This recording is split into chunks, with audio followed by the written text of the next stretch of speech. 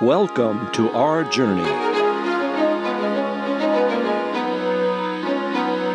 Our journey toward a more perfect union.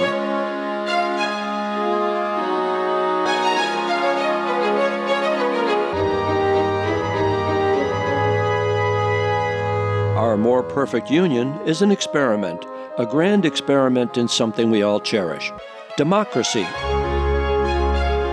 Welcome to our Radio Roundtable with higher education consultant Dr. Michael Walker-Jones, Harvard's Executive Director for Health and Human Rights, Dr. Natalie Alinos, and from Beacon Hill, Representative Jeff Roy, as we the people celebrate the journey of America toward a more perfect union.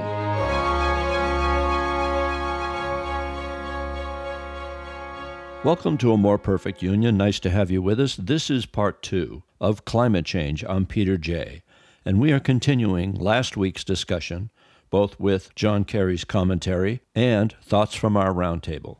With that, we begin. I want to jump in a bit on the cost and people talking about the high cost of what we're proposing to do. Let me suggest it and frame it this way. There is an incredibly high cost of doing nothing. And, look at it from the public health spectrum. How much does it cost to treat these diseases and injuries that people are suffering at the hands of climate change? I would argue that it's grossly much higher than the cost of making the changes that we need to make to fight climate change. And I welcome anybody who wants to get on a pedestal or talk about this. And that's why I'm so excited about this show, because we need everybody as part of this conversation. Couldn't agree more, Jeff. I also want to add in there's that cost of not doing anything. It's sort of, what's the risk of inaction, right? I would also just want to emphasize and we've all been talking about this, the level of urgency, right? It's not an issue that we can kick down the line. I mean, as we talked about New Jersey and these deaths, my family actually lives in New Jersey. My in-laws were flooded, but they were the lucky ones, like you said. They didn't have to live in a basement. And there's 24 deaths in New Jersey. It's in Essex County. I grew up around there, right? It's unimaginable, and that's now, right? It's happening right now. I'm sorry to leave on that note, but I know that there's a future for us, and when we have this sort of individuals and colleagues and Representative Representative Roy, I think the future can be bright, but we just need to act now. So I have to spin out to go back to the hospital. Thank you. Thank you. Thank you very much. Returning to the Harvard Symposium, a general question was posed. How can equity be factored into shaping policy with respect to climate change? It can be addressed in every single program we engage, and it is.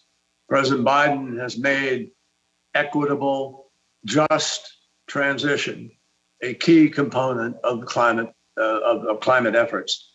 And historically, the lack of justice, the lack of equity in our energy policies and programs has been palpable and very, very damaging. You have Cancer Alley in America, for instance, or go to any major urban community, and you'll find the diesel trucks being detoured through the poorer communities where the air quality is worse, the asthma is higher, the lung consequences, et cetera, are greater, because there hasn't been that equity. People don't think about it, haven't thought about those things historically very much or enough. So we are charged by the president with taking into account in any policy decision that we make, what is the impact on a community, regardless of wealth or location or anything. It is key that the climate impacts do not divide America even beyond the way in which our wealth and taxation and other things have divided America. It must be a just process and a just transition. And we're still obviously learning ways in which we can make that happen, but it is a front and center, top level priority of the administration. I'm going to add one other interesting notion. There was a big data exercise recently. I think it was by the Michigan School of Medicine, if I'm correct. What they did in their big data analysis was they actually went through very large swaths of multiple studies on nutrition and actually reduced down to very real numbers what every type of food we eat does to our lifespan. This was discussed yesterday on WGBH-FM. And two takeaways that were interesting is that a peanut butter sandwich adds 35 minutes to your life. A hot dog costs you almost a half an hour. I mean, that was the very, very simplistic consequence of that big data study. Now, why do I bring that up?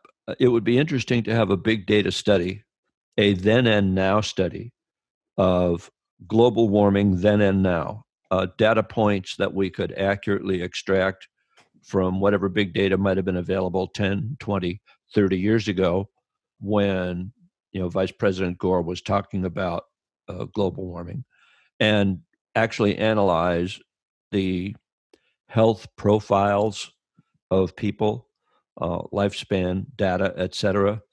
Now, I know that there are other things that need to be factored out on that. They need to factor out changes in medical protocols and the like. So it's tough to neutralize some of the other data.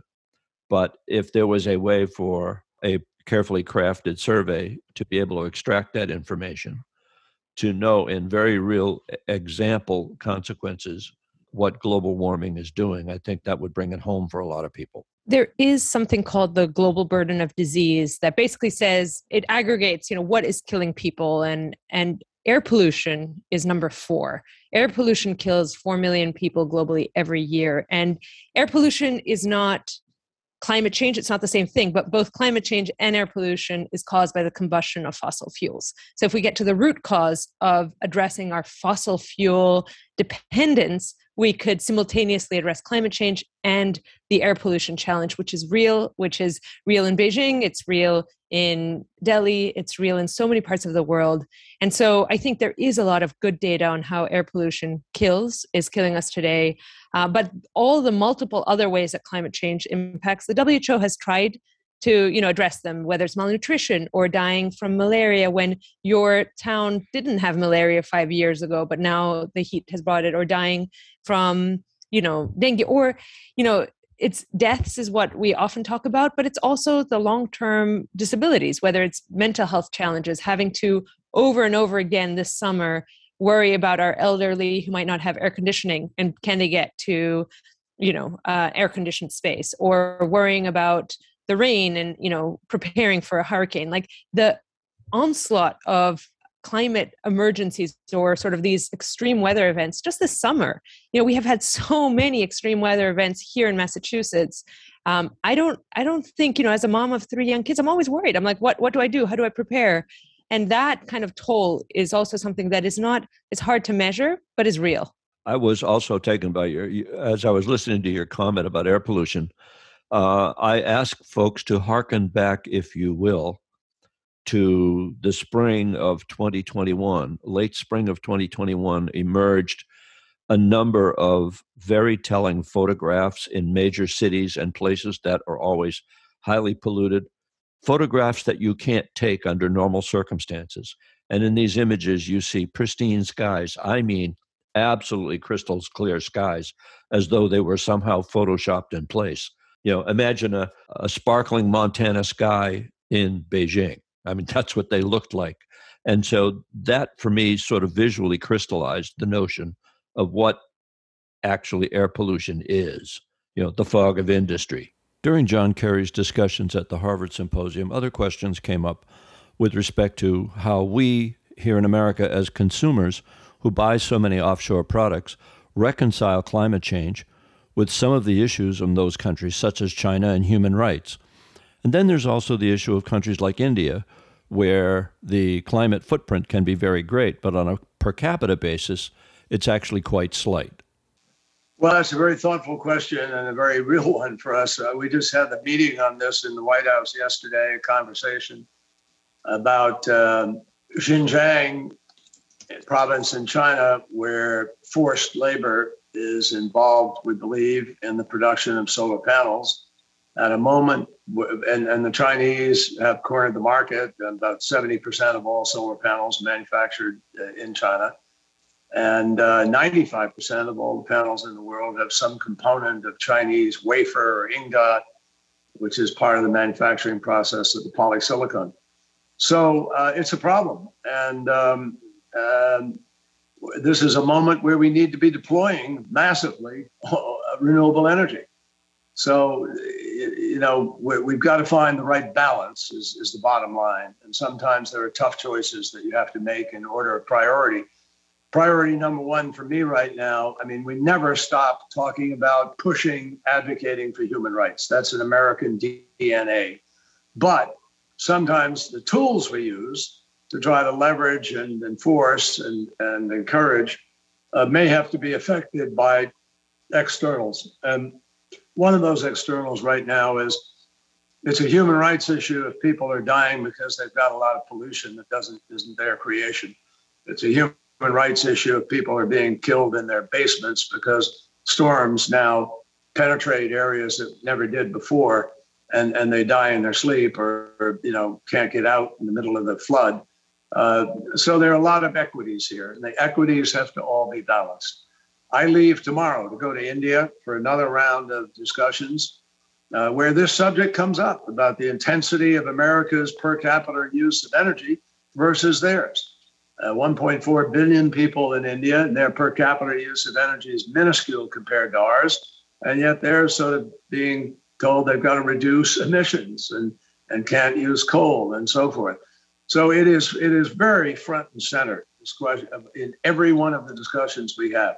We're working with Indonesia to get the Indonesians to raise their level of ambition to reduce emissions over the next 10 years. And of course, one of their counter arguments is, well, look at us, we barely produce energy. Our people are poor and they live in a very different condition from yours, who have air conditioning and, massive use of electronics in their homes and so forth. So we have to think about that as we go forward. I believe we can bring people prosperity, bring them higher quality of life, greater energy, and do it in a clean way. We just don't have to repeat the mistakes of the past. We are not locked in to doing the same thing. That's the definition that does you harm. That's the definition of insanity. When you know you're digging a hole, you stop digging. So we've got to stop doing the same thing that hurts us, and that means moving much more rapidly to renewable, alternative, sustainable, clean energy, green hydrogen, battery storage, moving to the renewables, creating our own supply chain in the United States, again, for solar panels. So we're not dependent on just one country. There are a lot of different things being kicked around right now, but I think that will address those kinds of concerns. I'm oftentimes concerned because I guess in my own kind of academic projection, I'm looking at the present, trying to convince folks that this is real. And some folks who are very knowledgeable and intelligent, but because it doesn't impact them at the moment. And then I'm sort of projecting into the future. And I've got some friends who think that this is all apocalyptic science fiction. No matter what we do, it's going to happen. So why not? We're all going to die. And we're all going to die. And so why don't we just go ahead and just, because ultimately the sun's going to explode. And, what's the point? Again. So I'm very concerned at how we get the conversation beyond those of us who are either academics or zealots or enthusiasts who really want to do something because we can see what the impact might be. And, but how do we convince each other and then the world to kind of change? Well, not kind of, but radically change our entire construct. And here's what I mean by that. When I was a graduate student, an undergraduate student at the University of Rochester, I would go to Vermont from time to time to go skiing with a bunch of friends. And we would drive through these basically tunnels of snow on each side of the road. And there were doors on people's roofs because the snow was so deep, you couldn't get out your front door, your side door. you had to go through the door in your roof. And then everyone had snowshoes. And I recall now, just as recently as 10 years ago, taking my daughter skiing on the same back roads of Vermont. And they're asking me, Daddy, what are those, what are those things up on the top of those roofs? I said, well, those are doors. Doors. Why do they have doors up there? Because they had never seen in their lifetime. And my middle daughter is 30, and my youngest daughter is 28. They had never seen snow that deep.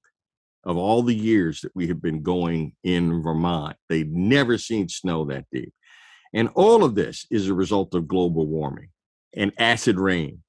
And even today, as a matter of fact, there's very little discussion about acid rain. And acid rain still, even though it's diminished somewhat, it still exists. And you can see that too, as well. So how do we move into a really new social construct worldwide? And that could be rhetorical. I could be just sort of spouting it out for our listeners to just go, But it seems to me that we're trying to approach this from the same way that we think we've always approached this, which is having conversations. We are trying to get the world's attention, and we're trying to stop emissions. But I think it's going to take something more radical than that. It might take a Miami underwater, but they're already building the seawall too. We do realize that, right? They're building the seawall in order to make Miami similar to New Orleans, which is at the bottom of a bathtub because the water is starting to rise. Well, Same thing going I can on tell in you, Venice. yeah. I mean, what we're doing, from a legislative perspective, we passed in March of 2021 a roadmap bill that sets a series of goals and benchmarks up until 2050. Michael, I think you made the comment earlier on about, we have to be thinking of future generations. It's not going to impact us. And I've said it repeatedly. Hey, the bill that we just enacted in the Massachusetts legislature is scheduled out until 2050, when I'll be 89 years old.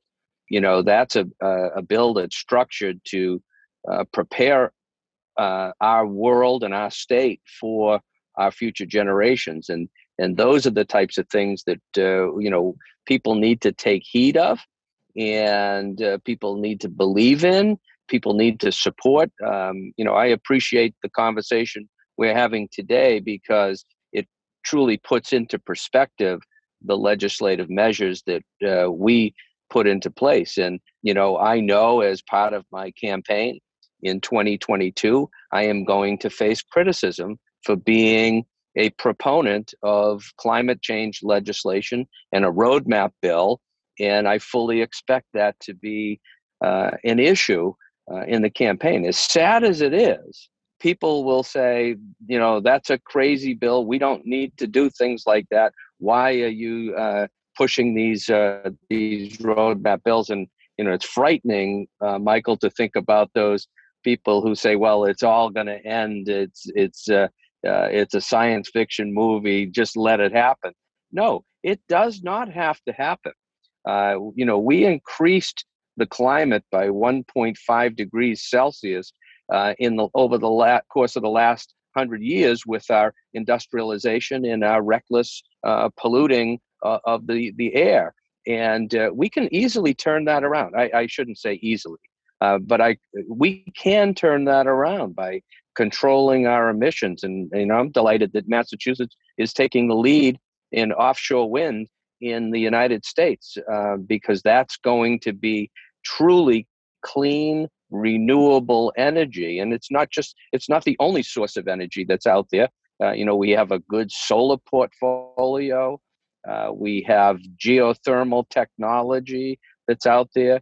We have hydro technology that's out there. And if you put all of these folks, and we also have a robust nuclear strategy and research in that area, you put all these together, you've got a pretty good menu of options to supply you with the energy you need to power Massachusetts and the United States. And we can do it cleanly and get our emissions under control because that's what we truly need to do. And when you put it in the context of public health and property damage and people losing their homes and people dying, I think that wakes people up, and we need to enforce and support the measures that we're taking. So let's continue these conversations. There was a recent program on NPR regarding carbon reduction. The country of Iceland actually has developed carbon reduction technology. And Senator Kerry was asked, how relevant is this and how effective is this new technology in terms of managing greenhouse gases?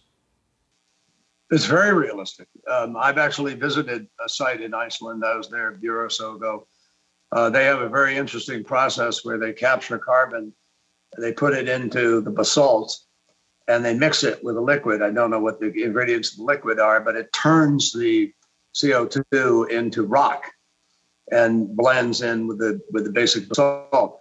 I don't know how much of this it can do. It can't fit everywhere, but carbon capture and utilization is, CCUS as it's known, is a critical technology that everybody is now pursuing one way or the other. We are going to, even if let's say we get to net zero by 2050, is the job done? No. We still will then have to suck 1 trillion tons of CO2 out of the atmosphere to prevent the ongoing damage from what is already up there. So it's not just a question of prevention here on the planet, on Earth. It's a question of where do we store it? How do we use it?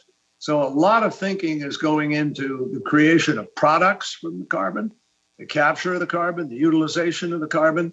But this technology that exists in Iceland is promising for certain locations and certain places where we may be able to store underneath the ground. Iceland, by the way, is unique because it's one of the few countries in the world, very few, that is 100% renewable energy dependent. And the reason they can do that is they have enormous hydro and they have enormous geothermal. And they get most of their heat for their homes and energy from their geothermal. That's how they power their homes and heat them. And they also have the electricity from the hydro and so forth. So they've been real pathfinders. Well, I believe that this is one of the great examples of where the part of it is governmental leadership. Some people might think that governmental leadership is an oxymoron because, politicians follow the trend of whatever it is voters will support, but I don't think that's always the case. And so because this is such a large issue, an existential issue, it requires some big government action. It's just the way it is, while also encouraging every citizen to do what they can, down at the micro scale. Along with that, there are some successful examples, by the way, that I should point out that maybe help crystallize what it means. When I used to build television studios in the 1980s, 90s, and recently, we always had to allow for a certain amount of power in the studio for all of the professional lighting. And we are talking about many kilowatts, tens of kilowatts to light up an average studio. Why? Because incandescent lights in that day would generate enough light from only 10% of the power that was applied to the light itself. 90% of that energy was nothing more than waste heat. Mm-hmm. Then add to that, the waste heat had to be pumped out of the room in real time by very powerful air conditioners that were cranking away, exchanging the air silently and rapidly. So you had energy on top of energy. The most recent studio I built with all LED lamps uses only 10% of that energy and requires no special air conditioning. So it constitutes approximately an 18-fold increase in energy efficiency overall. That's a huge, huge gain. And by the way, didn't cost any more money than buying the original luminaires that were used in the studio decades ago. So technology is definitely capable of doing something. That said, when we apply energy, whether it's renewable or not, all of that energy produces two things: motion or heat. The more efficient you get, the more motion and less heat you get. So where we can do things like, as Dr. Mike pointed out, with maglevs and other technologies that are far more efficient at moving things without generating heat, that's another huge gain. But we can't rely totally on technology, to save us from ourselves. I think another technology that needs to be looked at is how it is that we can redirect the internet and all the major platforms to recognize their responsibility, their existential responsibility at trying to reduce the amount of stovepiping and politicalization that we experience over some of these issues, and get everyone to hear all points of view rather than simply sitting in their silos and thinking that they have all the answers. That's a very serious problem. The democratization, the real democratization of information is going to be one of the gateways for everybody finally buying into the notion that this is a real issue and understanding the public health consequences of it. I'm going to throw a question out here for us. Question coming. That may or may not have an answer. Are we willing to sacrifice? And that's, I'm only using that word to sort of spark the conversation. Are we willing to sacrifice industries for the greater good? In other words, we can put some industries out of business, and we could have, the result could end up in almost free.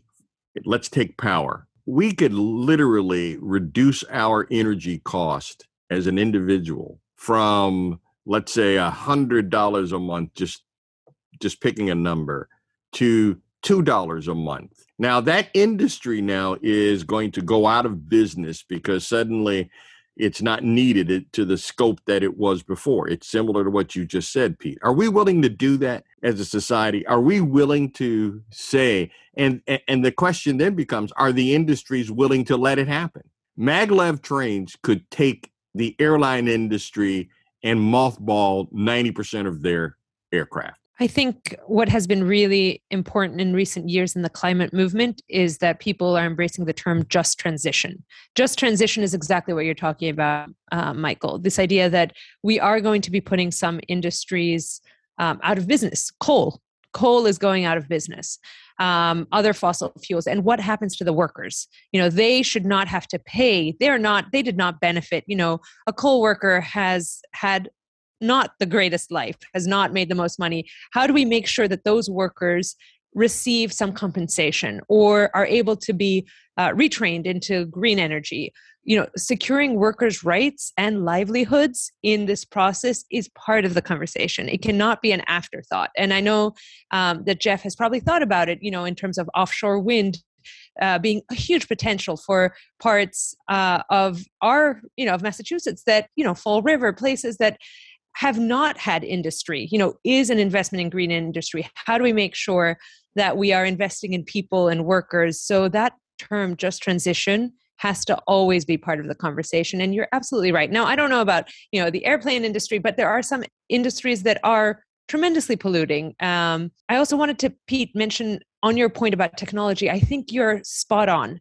Technology is hugely, there's so much potential. And I think Secretary Kerry spoke about Iceland and some of the technologies they have on carbon capture, but there is also the risk of thinking that technology is a silver bullet, that we don't need to do anything because technology will save us, that scientists will save us. No, we actually have to do a lot more than just rely on scientists. Totally agreed with that one. Exactly. It's encouraging to see such things as improvements in lighting and heating and so on.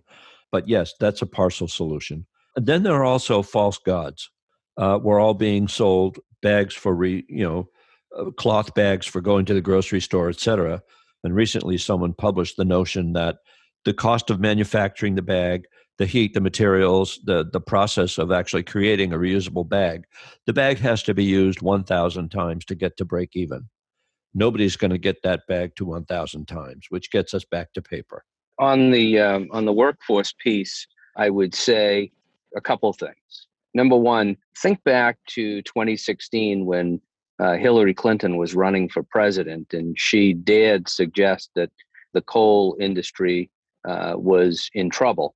And she was pounded for that, absolutely pounded for that. And it's the truth. The coal industry is, it's no longer a viable source of energy, and we have to look beyond that. So, for example, with the offshore wind work that we're doing, one of the things that we're focusing on is workforce development and trying to transition people from other energy industries into the offshore wind industry. A couple of weeks ago, we were down signing a project labor agreement with Mayflower Wind, where they are going to use union labor, and they're going to supply at least 500 jobs on that offshore wind project that they're starting, in the next couple of months. And we're also trying to retrain workers through our community colleges, through our vocational high schools, through other types of programs to transition them from, what their current occupations are to this new industry, which is incredible. It's robust, and there's a need for all types of workers. We have a comprehensive workforce report that was issued in 2018.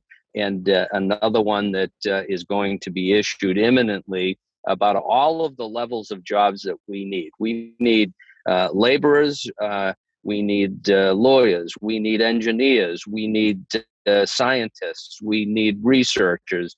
It's incredible the spectrum that this whole industry is going to bring, which will take any displaced worker and provide them with a new opportunity. So we're paying very close attention to that issue, and I'm glad you brought it up, Natalia. With respect to displaced workers and so on, I think one of the issues that we have, and looking specifically at coal workers, coal mining, for instance, you want to talk about the health benefits of any given job or climate change and so on. Black lung is not a pleasant experience for any coal worker, and their lifespan is certainly not enviable.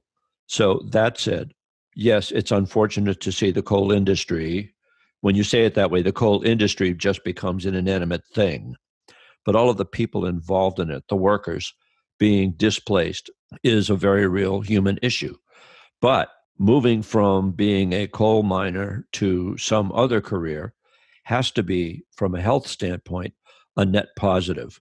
So even beyond the health standpoint, how do you engage in providing the kind of training that would allow people to migrate to a new career? But the other issue also is new business geolocation. How do you encourage new businesses who might need that kind of labor to set up shop in Appalachia or wherever that population might exist, so that way they could redeploy those people to better careers, better opportunities, better health in general? And so identifying businesses like that could pay them sufficiently or equivalently to what they were doing in the mines is a real challenge. But I think that would be worthy of some serious discussion. One question that came up, the last one, in fact, for John Kerry at the symposium, was with respect to traveling the world. There's this notion that all of this in-person travel itself generates a certain degree of greenhouse gases. And what about the impact of that and the possibility of conducting all of those meetings remotely rather than traveling? For me personally, I think that the value of FaceTime among dignitaries dealing with an extremely important issue is something that is too important to try to do remotely at a distance. But that's just me. And so I'll let John Kerry speak for himself. Well, on the travel part, look, I don't minimize any percentage of what contributes to the climate problem.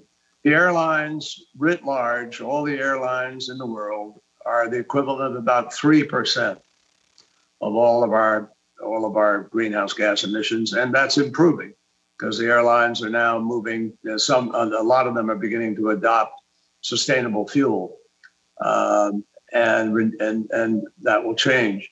But I just have to tell you, I've had multiple, unbelievable number of virtual meetings over the course of last year. I've had 15 meetings with the Chinese that are virtual. I've had 2 meetings in person.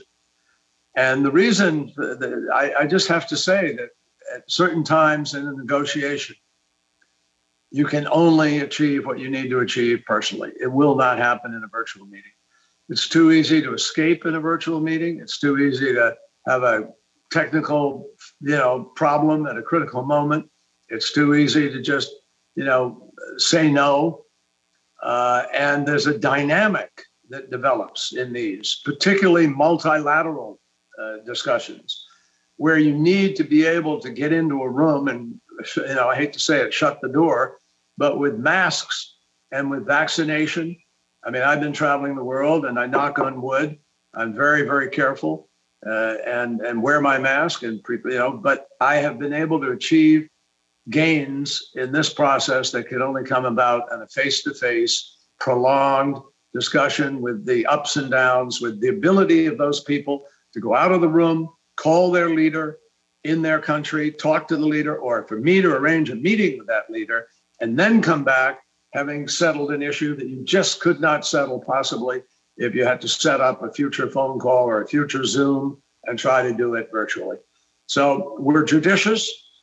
We've had, most of my team is still virtually dealing, but some of us have had to travel to get the job done. I'm not sure, Pete, how to deal with the workforce, the location. You're right. It may not make sense. Like clearly it makes sense for Massachusetts to invest in offshore wind, but that industry cannot go anywhere. It has to be where it makes sense. So some, clean energy industries will have to be, picked because of, the geography, the land, the water, the sun is directing it. So I don't think there's a possibility to do a 1-for-1 that you were working in energy, in dirty energy, and now you'll be working in clean energy. But there might be other investments, or there might be other, early retirement benefits. There might be other ways to address the livelihood loss because the benefit to our world and to our country, to our, state in Massachusetts is worthwhile.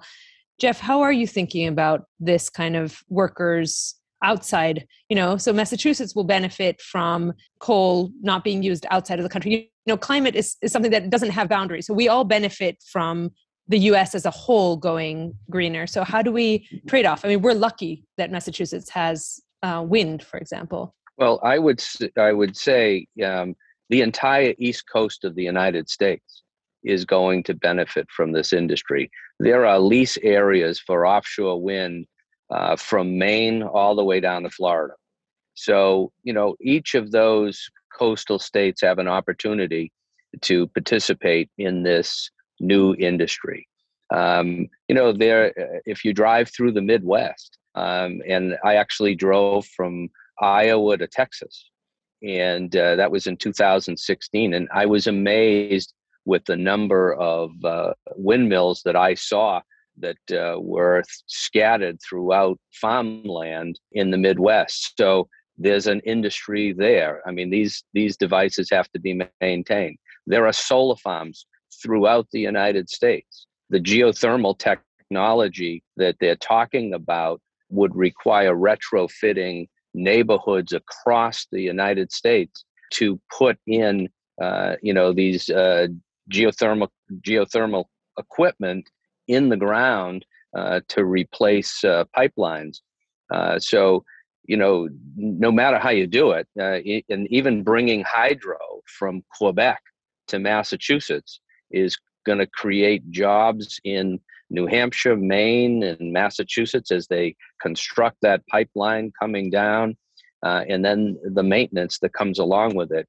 So there are a lot of new industries that are out there that will provide opportunities and chances for these folks who have been in the older industries to develop a new industry. And I'm actually encouraged by what I see in this area. I think also too, as a sort of a sidebar to the production of green energy, we slowly get better and better at producing that energy where it is needed. As you reduce the distance between the generator and the user of the energy, you increase the overall efficiency of it. The national grid system itself has a certain amount of inefficiency to it. And of course, generating electricity in very, very sunny climes like the Southwest, where you don't have a big population, unfortunately, it takes a bit of work to ship all that energy elsewhere. But that said, solar energy applied even in temperate climes is sufficiently efficient to be worth doing at the local level, at the regional level, so that way the energy doesn't have to travel very far to be used. I was just going to throw in there's a whole hydrogen component that I did not talk about, where they're building these smaller power plants that will power individual facilities, and that's another industry that's out there. But I think we've covered it. Going on from there, look forward to having a further conversation.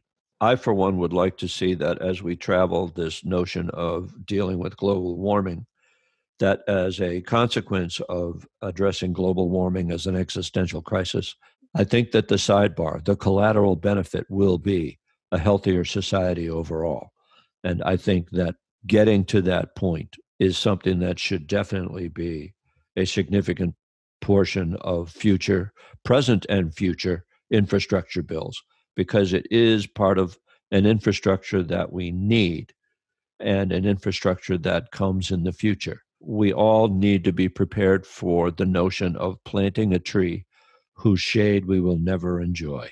I agree, Pete. And, taking it back to health and, climate, and we started the conversation around the emergency. We know what COVID cost us and is continuing to cost us. Preparedness, had we invested more in public health infrastructure and preparedness, that analogy that we should take action today, because actually with climate change, it's even more dramatic.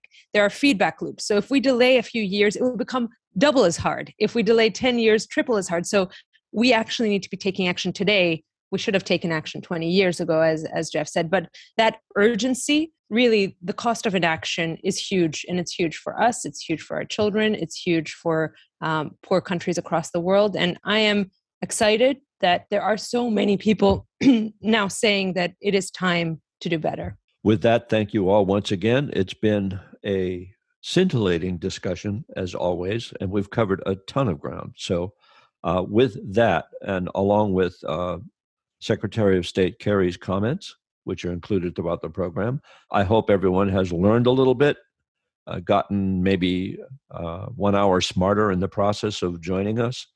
And if you have thoughts that you would like to share with us, you can send them to info@franklin.tv. That's info@franklin.tv. We would all love to hear your comments with us, even or against us, and we would love to share them with the audience. So thank you for listening. I'm Peter J. For Dr. Natalia, for Dr. Michael Walker-Jones, for Representative Jeff Roy, and our guest, Ray Liu, thank you so much for being with us.